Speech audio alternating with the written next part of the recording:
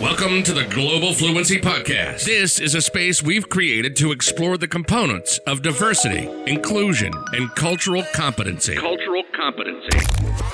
And all of the ways in which these components present themselves in our professional and personal lives. Be it language, culture, socioeconomic class, gender, race, ability level, age, or so many other identifiers. Everything begins with a conversation.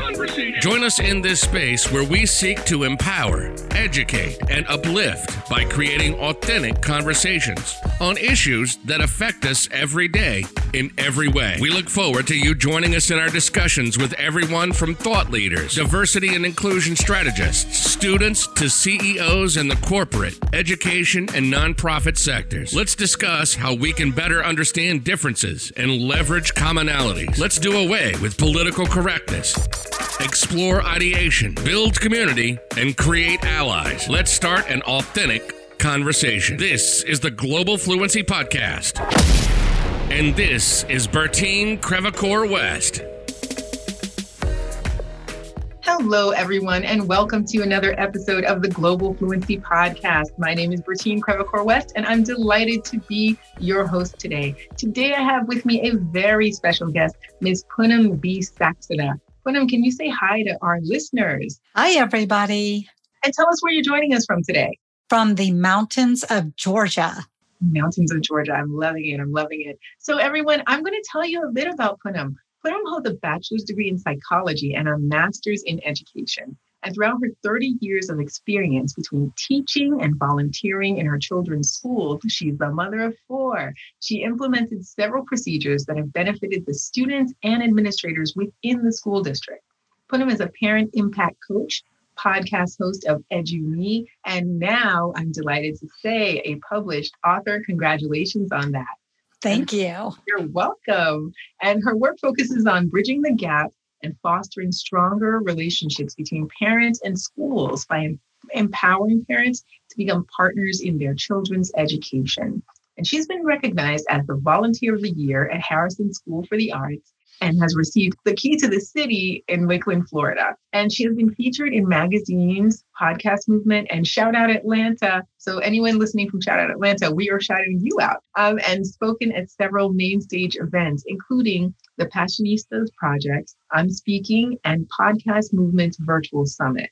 Punam loves running, cooking, reading, and spending time with her family. So Punam, thank you so much for being our guest today on the Global Fluency Podcast. I am so excited to be here with you, Bertine. It's always so much fun to chat with you. I tell you, we've had longer conversations in the green room. And I always say this, I had the pleasure of being on the EduMe podcast. And we had the same thing happen where we're talking in the green room for what could have been a podcast episode. So I love conversations with you, and I'm delighted that you can be here today. And I'm honored that you can share your time and your expertise with our guests. So we're just going to dive right into the questions. Let's do it. Yes, let's do it. So what made you get into this line of work? I'm curious. How much time do you have? I know, right?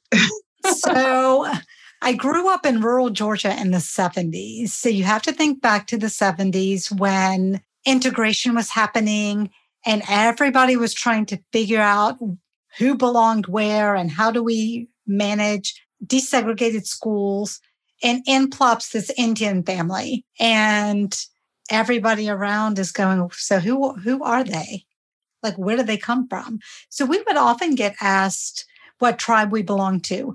Oh, goodness. Because people didn't really understand that there was a country, India. And so when you said, oh, I'm Indian, they're like, oh, so what tribe? So that was really interesting. So there was a lot of education that we were doing, teaching to our community, but also learning from our community because we needed to understand how America works and the nuances that we needed to travel to get to where we wanted to be. So when I was in school, I was the only Indian in my school. My brother and I were we were the first Indians to graduate from our high school.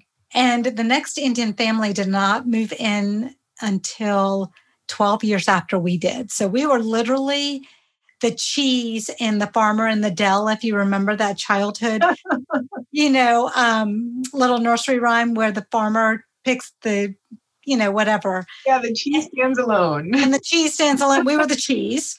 Oh my gosh.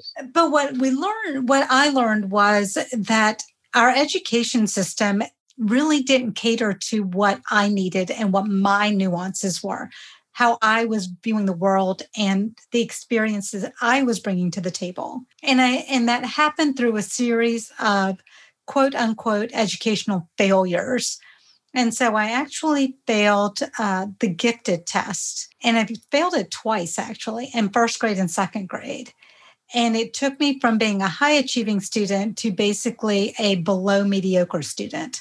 Wow. It really impacted how I viewed myself, because as a child of immigrant families, I didn't have the verbiage to be able to socialize effectively because Hindi is my first language. And so I was struggling socially.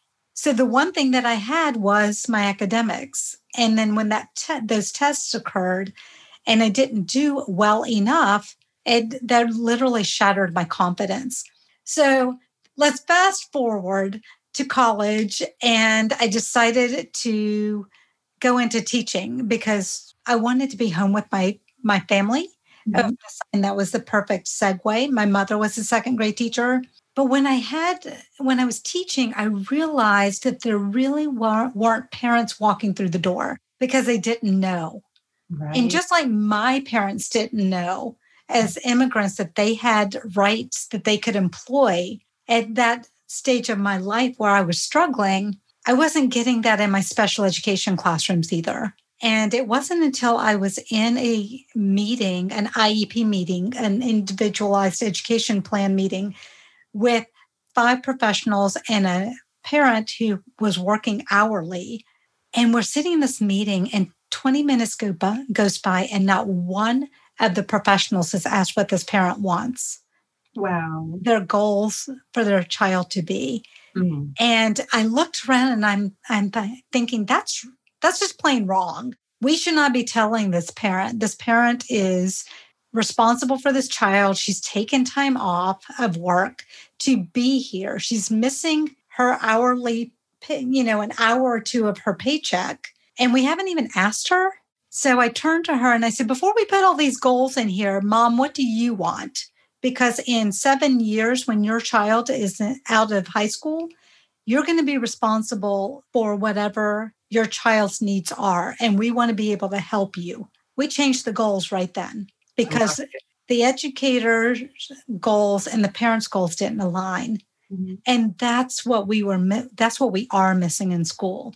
So when I had my own children, I was like, okay, I'm going to be that parent. I want to be that parent that really gets in and helps children. I knew mine were going to be okay because I was a stay-at-home mom with them and I was involved with them and I could walk the line of education and being a parent. But there's so many parents who can't or won't because they're not certain of what they can do. And there are so many ways that we as parents can empower our children, our teachers, and it doesn't require a lot of time.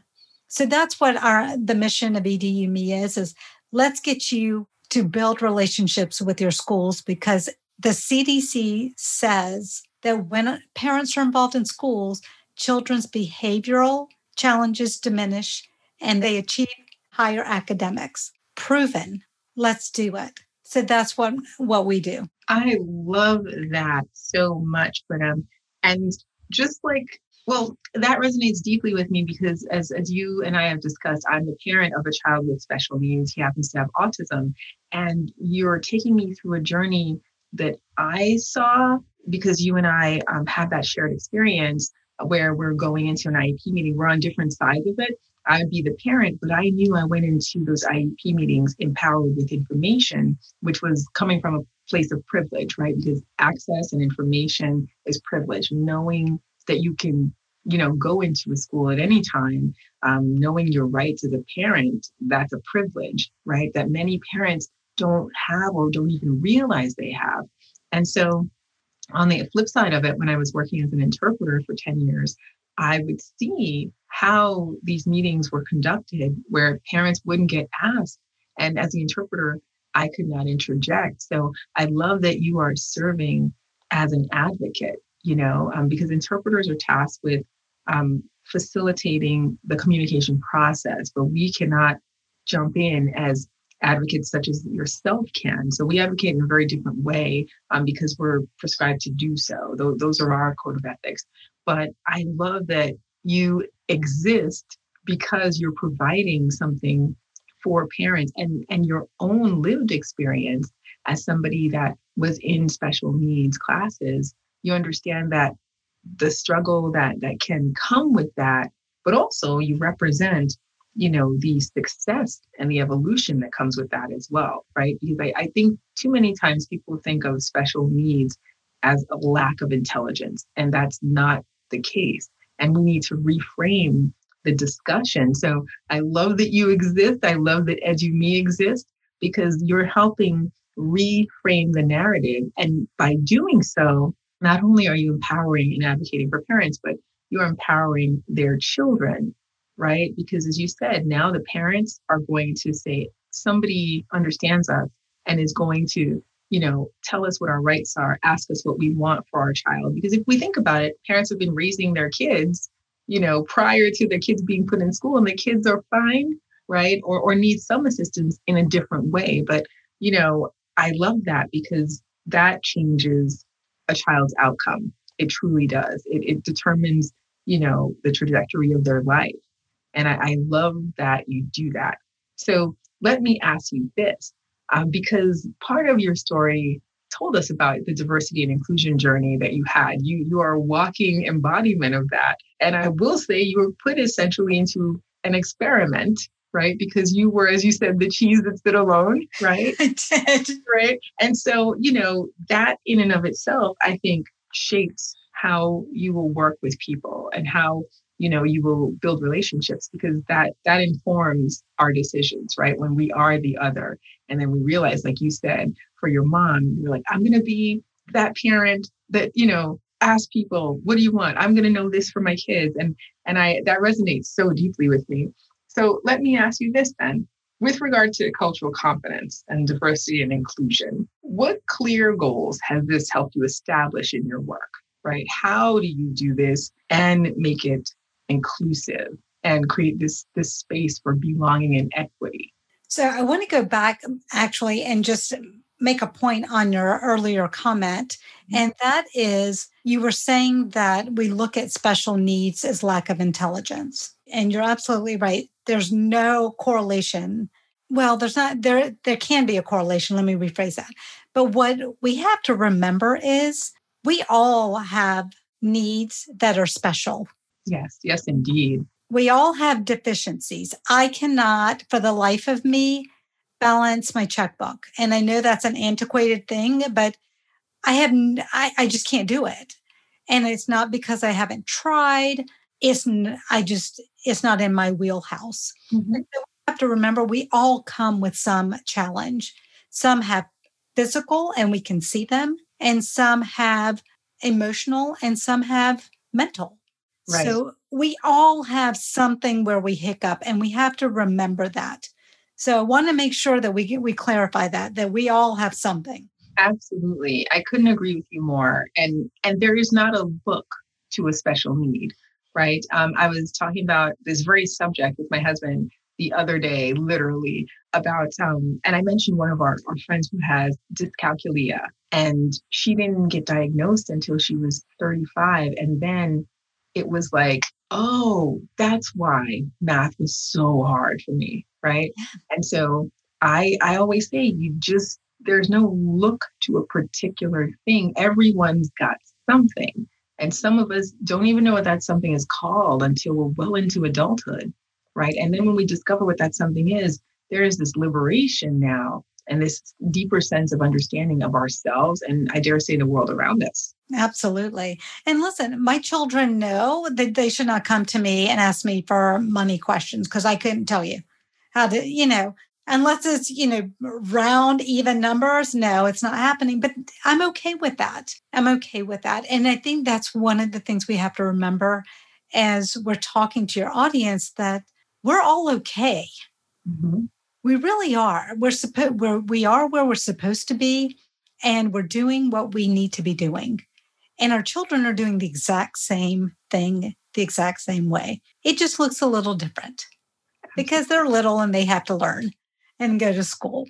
As far as diversity and inclusion and cultural competence, right now, all of this is a hot button topic, correct? Mm-hmm. Because we have all of these different facets and sects of people that have kind of divided themselves out. And we're all facing it in a very odd way, in a way that we probably have never had to face it before. So when we look at diversity and inclusion, when it comes to education, I'll give you a statistic I came across just this past week. And that is, of all of the immigrants that came to this country in 2019, it's 2 years ago, 57% of them came from Asia and South America.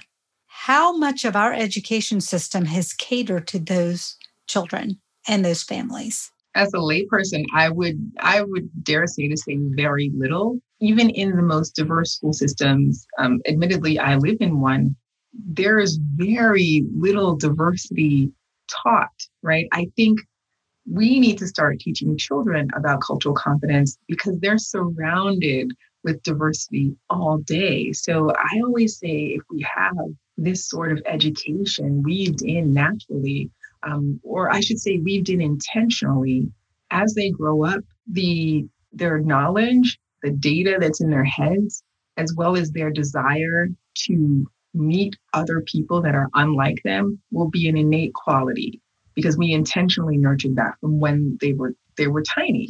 Right? Absolutely. It won't be anything strange, and we can eliminate otherism, right? And it comes from having a conversation. Mm-hmm. Just like this one.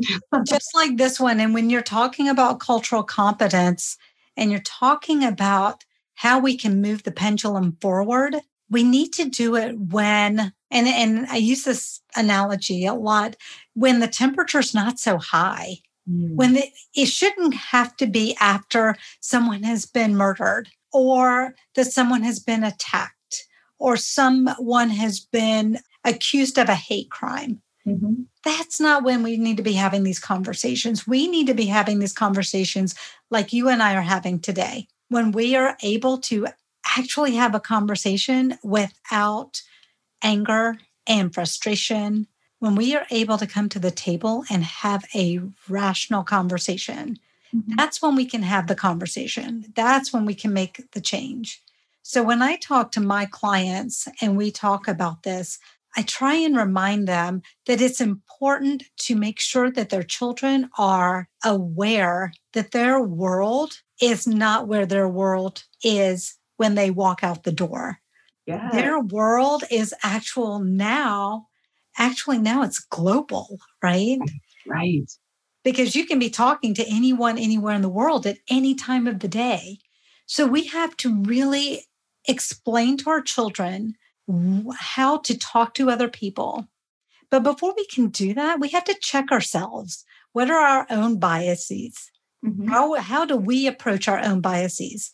And are we transferring those biases to our children?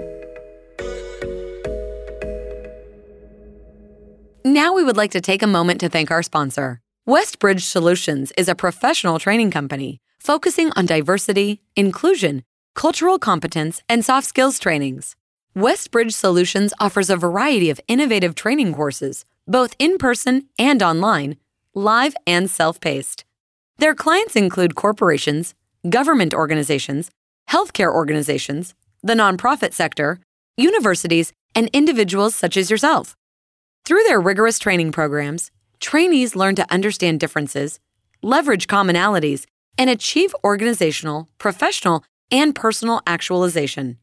To learn more about Westbridge Solutions, please feel free to visit their website at www.westgrouptraining.com or follow them on social media on Facebook and Instagram.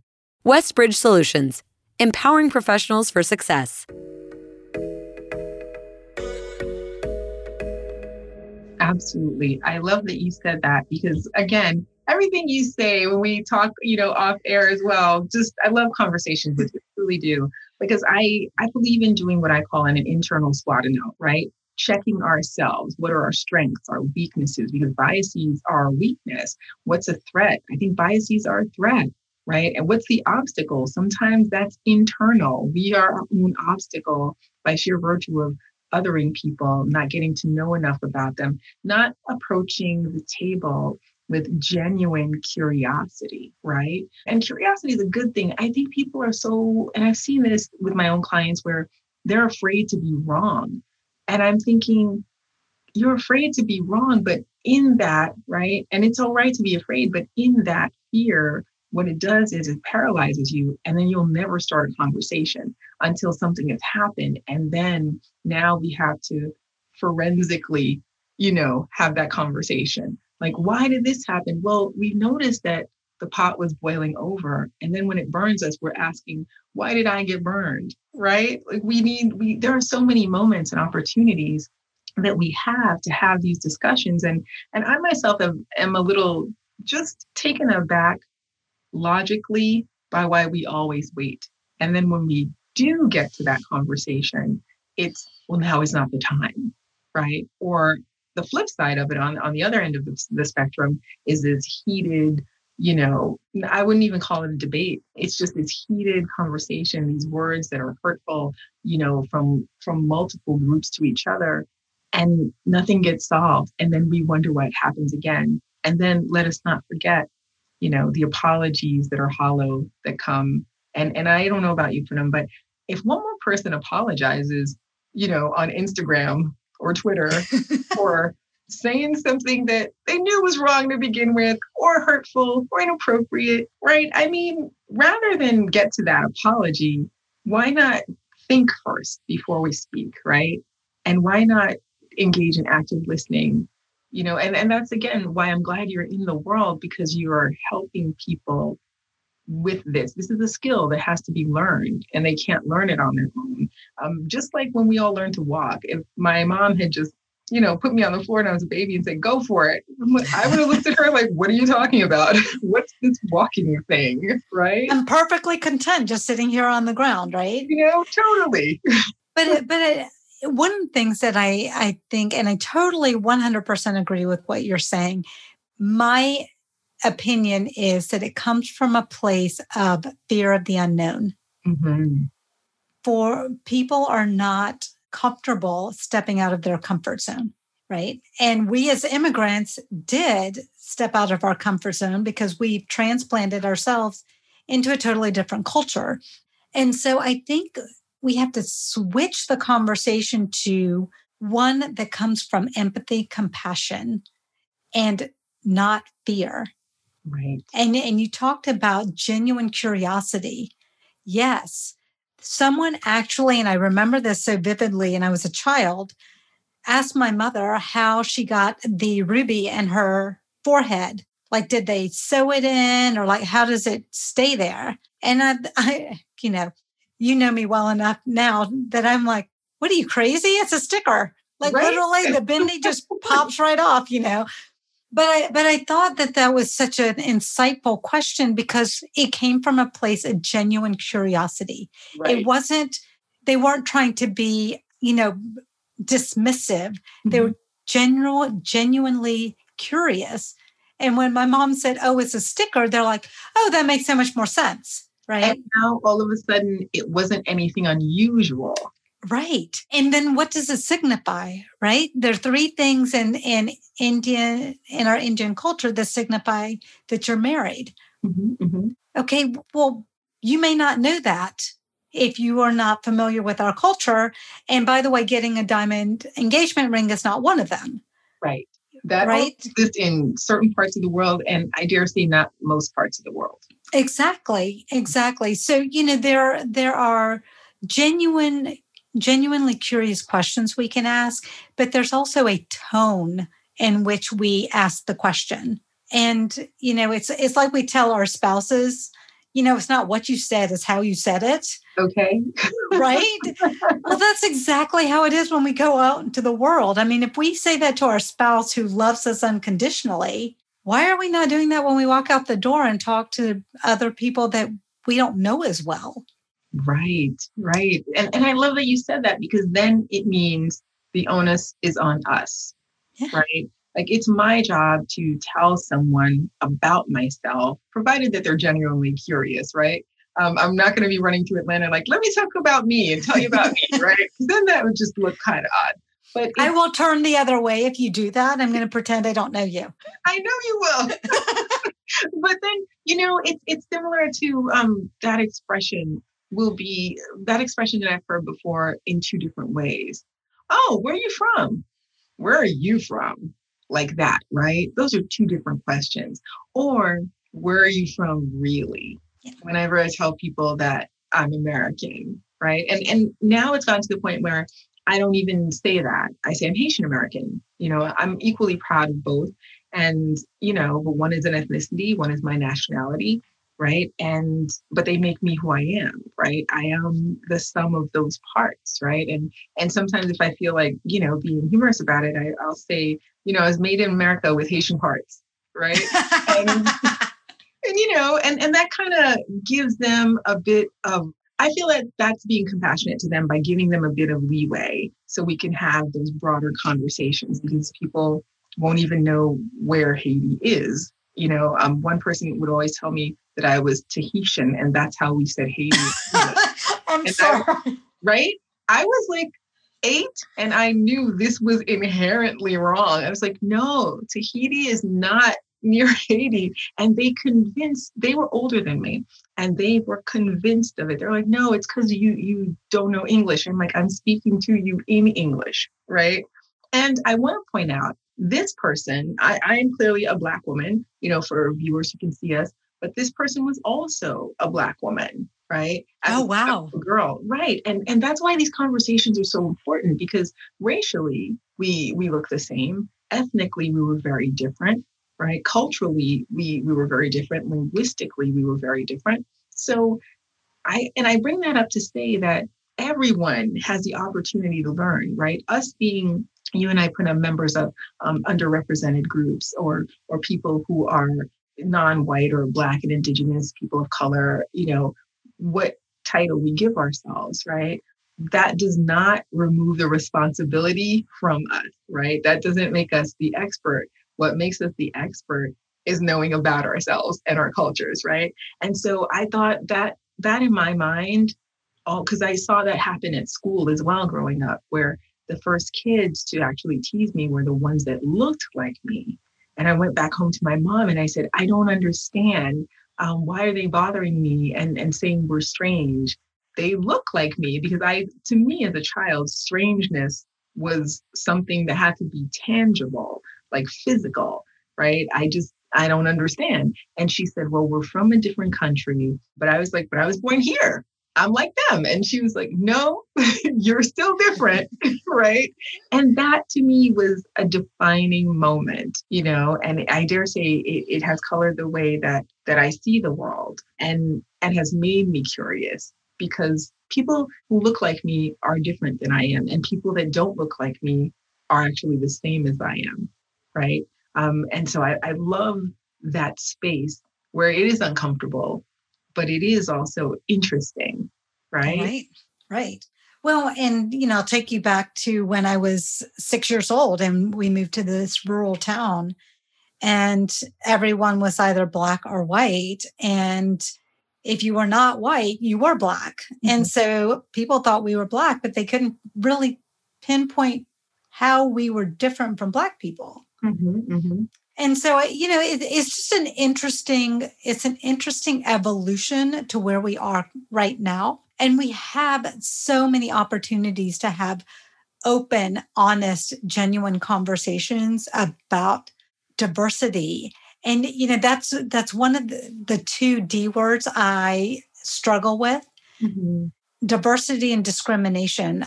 I just wish they could be erased from our vocabulary, because it means nothing. Right. I love that you said that, because quite honestly, I think what makes this conversation and just for me as a I don't want to say diversity expert, but that as a person that works in the diversity space and loves it, I don't like using the word So I always like to say, and I got this from my friend Dawn Christian, who had told me this a few years ago. And she was just like, we have to lead with inclusion, because diversity, honestly, is just different faces in a crowd, right? There are many aspects of diversity, of course, race, socioeconomic class, nationality, ethnicity, gender, sexual orientation. There are so many. But when people are typically speaking of diversity, they're thinking about different faces at the table. But if you don't lead with inclusion and create a space that invites everybody and is equitable, and where people feel a sense of belonging, you're not going to achieve diversity. So it's like backwards how I'm seeing the traditional paradigm, right? And I think we need to flip it on its head and lead with inclusion so we can create belonging and equity. So I'll tell you that we lived in Florida for a very long time, and in a less rural place than I grew up. We'll just put it that way. And there were often times that my husband and I would be asked to sit on a committee through the Chamber of Commerce or the city, the city government, different boards, different nonprofit boards. So we were very active in our community. And we were sitting I was on this one committee, and one of my very dear friends was the executive director. And she invited me to come on, and now remember, this is, Florida. Mm-hmm. Every meeting was started with a prayer. Okay. Totally okay with this, right? Totally okay with this. It was not how I would start a meeting, but I'm here. So I went to it must have been like the third or fourth meeting. And I'm like, okay, here we go. I'm about to rile all these people up. And so I decided, I texted my girlfriend and I said, I want to do the next prayer. And she was like, what? But just to be clear, she's not a very religious person either. But anyway, so I text her and she goes, okay, you can do it. What do you have up your sleeve? Because she knows me well enough that I've got something up my sleeve. So I'm like, listen, I'm going to do the whole thing in Hindi. That's I right. said, I'll translate the whole thing for you at the end, but I'm going to do the whole thing in Hindi. So I did. I love that. I love that so much. Because I'd love to be in that room when that happened. And I will tell you, everybody in there was like jaw on the ground. Yeah. And I translated it and I said, thank you so much for allowing me to do this in my native language, because, my beliefs are just as important as yours. And I'm so thankful that you've let me have this opportunity. And so I tried to teach cultural competence in a very direct, non-direct way. It wasn't to hurt anybody. It was just to say, if you're going to have a diverse group of board members and this is what you're doing, then we need to accept everyone. Right. We need to walk the walk, talk the talk. Absolutely. And ironically, one of the board members ended up giving me the key to the city. I love that. When that's how you get the key to every city. Well, you do it out of a couple of ways, right? You do it out of building honest and genuine relationships. Mm-hmm. You do it without being belligerent. Mm-hmm. You do it in a respectful manner, and you bring solutions to the challenges that you're facing as a board or a committee. You don't just say, here are all the problems. What are we going to do? Right. That's great. But now we need to be solution oriented. And Bertine, I will say that's where we falter. Mm-hmm. If I watch the news right now, everything is about who's to blame. Who are we going to blame for that? Who are we going to blame for that? The so-and-so party is doing this. The so-and-so party is doing that. Listen, I don't care who's doing what. I need a solution. I tell you, I'm with you with period. So much that resonates with me. I was thinking that last night. I was just thinking, when are people in this country going to get tired of hurting their fellow humans? Because I know it sounds so general, but at the end of the day, that's what it is. Like, we are each other's keepers, right? And I always, as someone that I am religious in my own way, I intentionally don't talk about religion or my religion as a way to try to get somebody else to be that, because I'm not interested in somebody being what I am. I'm interested in me being what I am and they being what they are, whatever that may be. Even in my own home, our religions are different. My siblings and I now have different religions, subscribe to different religions, but that's fine. It makes for interesting conversation during the holidays for sure. But having said that, I just find it very interesting that America was based on Christian values, and that is the furthest thing that guides us. So, being your brother's keeper, your proverbial brother, if you will, being your neighbor's keeper. What happened to that? Your neighbor isn't somebody that thinks like you, reacts like you, looks like you, and shouldn't be. Your neighbor is just that, your neighbor, somebody that's in the space that you are sharing, right? And that overall community. So especially as you and I were talking off air in the green room about the AAPI community and the Black community, how we should not be blaming each other for anything. We should be, at this moment in particular now more than ever, as unified as we've ever been. And I think this starts again with education. You were mentioning a story to me about, the blame game, if you will. Mm-hmm. And the thing is, Asians have been supporting Blacks have been supporting Asians. And yet most of what we hear about is how different we are and how divided we are. And I think to myself, look at the 5 people around you, and what that old saying, that should tell you who you are, right? And that doesn't necessarily mean one has to be Black, one has to be Asian, but it's like, if you look at your circle and if they're different from you in any way, that should tell you who you are, right? And I don't mean just racially, I mean in any way. We don't want to just be friends with ourselves. Like, we were both married. We didn't marry ourselves, right? Thank goodness. Okay, because I couldn't handle that. Like, I'm a lot. And I love being a lot for me, but I don't want to marry another version of me. I hear you. But to that end, I want to talk, before we go, I want to talk about your book. Tell us about your book. So basically my book it's called Parent Power, Navigate School and Beyond. And basically, we're talking about everything from self-care to how to get involved in schools. There is a chapter on discrimination and diversity, even though those are my 2 least favorite D words in the English language. Mm-hmm. But it's important to tackle it. And then I talk about social media. How can we help our children with social media? Mm-hmm. Because they have access to things that you and I could have never dreamt of in our childhood. And we have to protect them.